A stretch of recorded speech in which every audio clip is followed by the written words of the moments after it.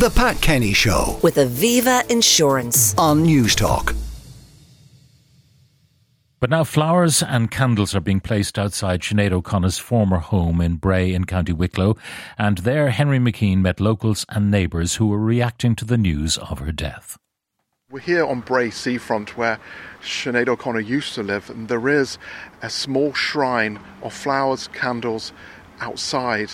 We saw Sinead sitting out the front during COVID a lot, speaking to people and seeming very relaxed. Yeah, it's a sad day. Everyone keeps saying the same thing. Everyone I've heard from anyway, just poor Sinead, and hopefully she's at peace now. So yeah, it's very sad, very sad. I'm really sad. I think we're similar age and I feel like we grew up, but she was she was the kind of person we all should have been in a way, true to ourselves. And I think she's a great loss and I feel sad. Well, looking back to my younger days, maybe in the 90s and stuff, I remember being blown away when I saw Mandinka for the first time on TV. And it's like, who is this person? Energy, different look, not conforming to the stereotypical pop star woman of the time, Great attitude. She broke rules. She spoke her mind.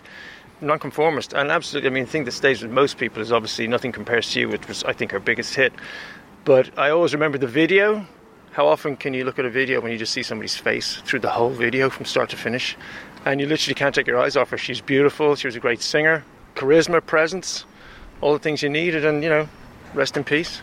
I just think it's incredibly sad. She was a pioneer. She really held people accountable and really changed the landscape, and she was amazing. It's just incredibly sad. She was very special, and I'm very sorry that this has happened. And you would see her walking around here in Bray. Yeah. And you'd say hi. Not so much. Give her a bit of peace. I used to see her occasionally walking, when she lived here, walking up and down, and people would say, "That's Sinead O'Connor."